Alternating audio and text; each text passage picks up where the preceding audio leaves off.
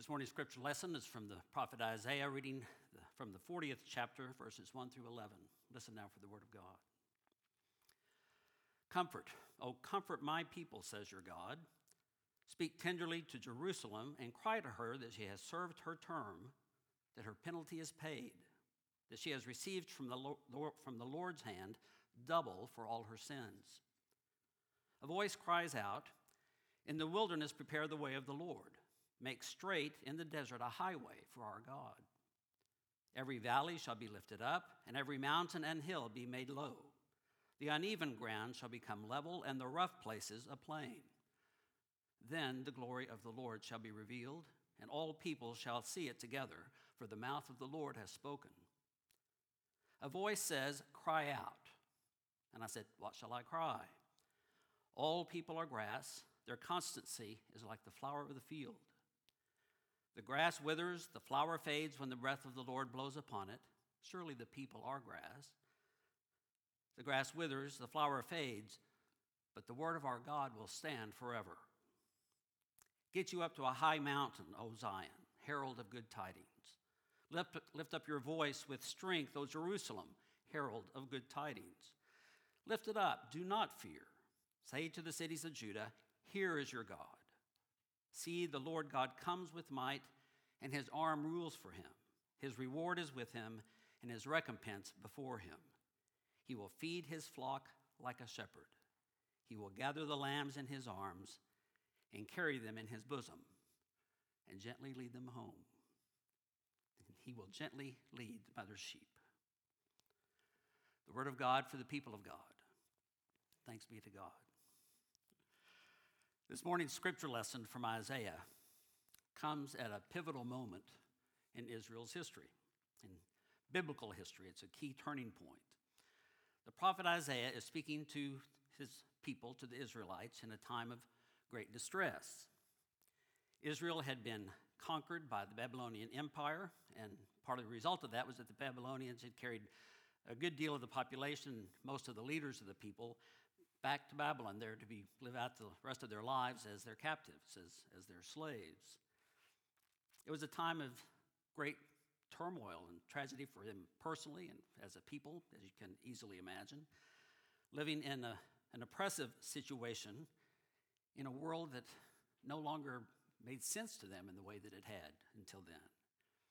They had understood and had believed up to that point that they were God's special people and that they were now in a situation that they couldn't comprehend. They couldn't understand how they had suffered such a humiliating and devastating loss to their enemies.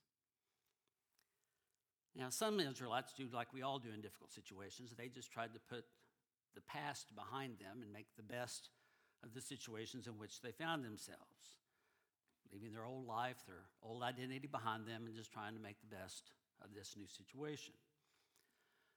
But for many others, the Babylonian exile, a period of some 70 years, became a time of trying to learn as a people how to sing the Lord's song in a foreign land. It wasn't an easy task, trying to make sense of this still developing identity, this difficult situation. Their relationship with God was now feeling differently to them than it had before. It was a hard situation to try to right their minds and their hearts with one another and with God.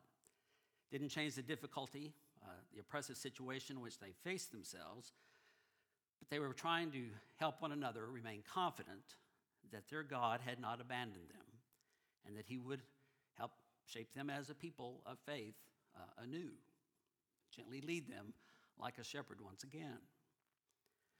Now, this morning's lesson from the 40th chapter is a prime example of that. This was mentioned earlier in the service. This is a very familiar refrain to people who are familiar with music and Handel's work, the Messiah. This is the key, vital beginning of that oratorio. Take heart, Isaiah tells his people in this section in the 40th chapter. God is coming to redeem you. You have to trust in God. God is going to come and take us back. He's going to gently lead us, but we have to prepare now for his coming. We have to begin to believe that today he is as good as here already, although the realities around us seem far different from that. We have to begin today and not wait till the day he actually arrives. Now, that can be a hard word to hold on to trust, when everything around you is a sign of oppression and that you're in a strange place and asked to live a very difficult life.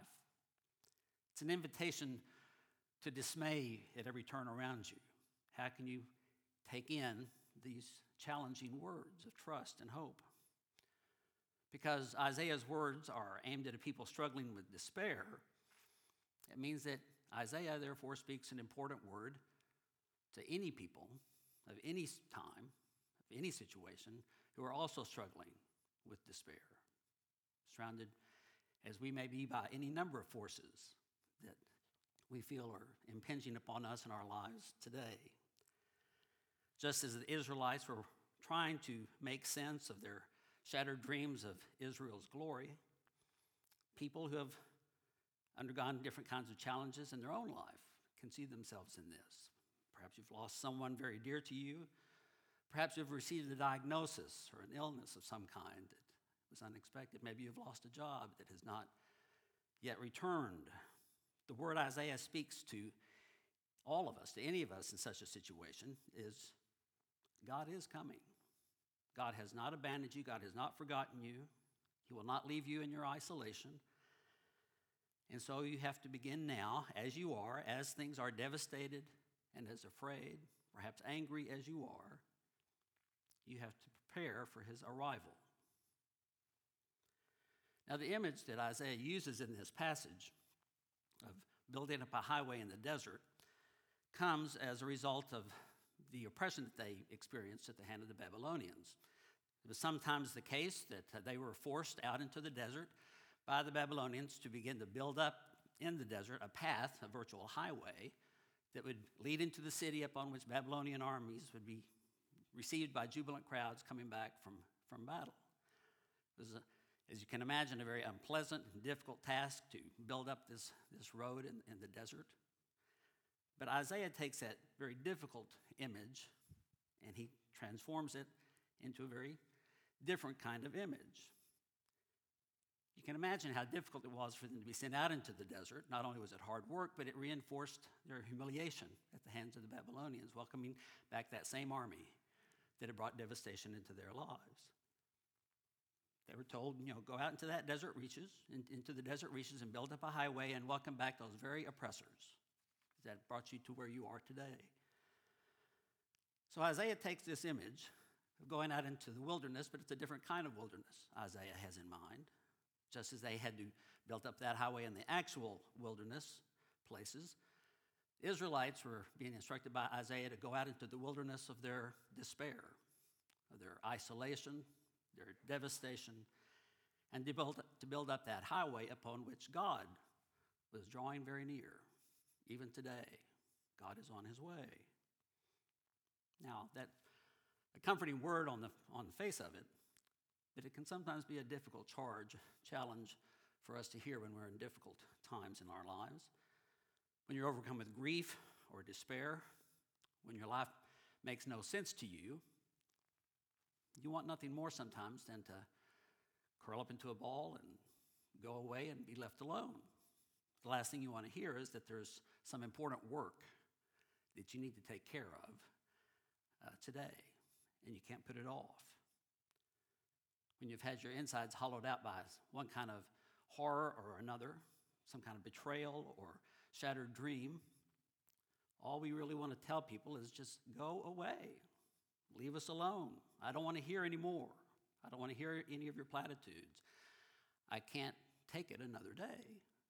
I don't want to do what I'm doing another moment. Please leave me alone. But we can't just wait it out. Wilderness isn't going to go away because we've closed our eyes and are hiding in our rooms. The wilderness is the place we have to work our way through, trusting that God is going to meet us in that very place. That's the wilderness work that is required of each of us in the most difficult times of our lives. Isaiah called the people to get out into the wilderness and to do the wilderness work that they needed to do. Just as the gospel writers, many centuries after this, told about John the Baptizer, a man standing out in the wilderness, calling people to get ready to do their wilderness work for the coming Messiah. And in both instances, the wilderness is that place where we are required to go at times in our lives, sometimes many times in our lives, when we don't want to go there at all. It would be nice if we could live a life that avoids the wilderness at every moment, but I don't know anyone whose life is free of times of wilderness and of hurting. Because the wilderness is not a fun place to be. Most of us know from personal experiences just how devastating the wilderness places in our lives can be. But we also know, if we've been there any time at all, that there are things we learn in the wilderness we don't learn any other way. The wilderness is not simply a place of wasted hopes and dreams and despair, dead ends and disappointments. It can be that, but if we allow it, if we do the necessary wilderness work, it becomes then a place, eventually, of ripening, of opening anew, a place where our faith grows and matures into a new thing, a thing of power and of presence in our lives. That doesn't mean that we idealize the wilderness, make it a great place. The wilderness is a place to avoid if we at all can, but simply we cannot always avoid the wilderness. Events in our lives can sometimes take on a life all of their own, and apart from any choices that we've made or any opportunity we feel like we've had to turn things around, we find ourselves in a place that is utterly foreign and unfamiliar and unpleasant, a place we don't want to be, but the place where we, by the grace of God, can begin to sort some things out and see things in a new way. None of us wants to get sent out into the wilderness, but those times do come, maybe sometimes several times in our lives. Our lives can, for many different reasons, get turned on their head, and then we will again have to go back out into the wilderness, trusting that, thank goodness, thank God, we don't always have to do all that work in the wilderness on our own. There are others out in their wilderness, often with us, people who have more familiarity and strength in the wilderness that we can learn from. And we can lean upon them, and they can lean upon us. We can learn together, be grateful together that we are not totally alone in that wilderness place. And that is a good description of our wilderness time together in this season, in our Advent journey, learning together as persons and as a people of faith, once again, how in the wilderness to wait, how to prepare, how to trust that God is drawing near. God is on his way, because he is. In the name of the Father, and the Son, and the Holy Spirit.